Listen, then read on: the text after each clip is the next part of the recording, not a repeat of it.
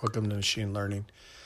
Why are multinational companies rushing to China for market opportunities? China is currently the world's second largest economy. It's projected to be the largest by 2050. China's economic economy is growing at 2% per year and is expected to continue to grow at an average of 2% annually.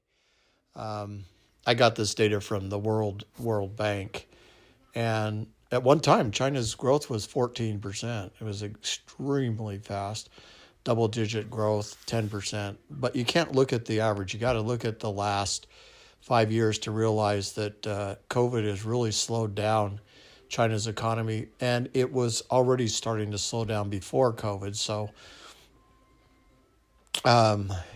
China's strategy is now to provide higher quality goods and try to capture more of the margin instead of being just lower cost for labor.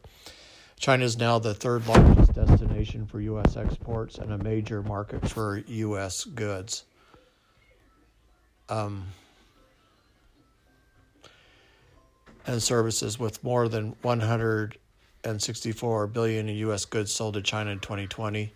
China is a major source of imports to U.S., with U.S. imports from China totaling $450 billion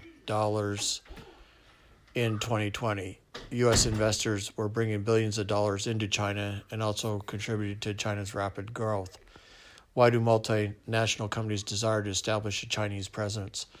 The Chinese government has made significant changes to its legal and regulatory framework to encourage foreign investment.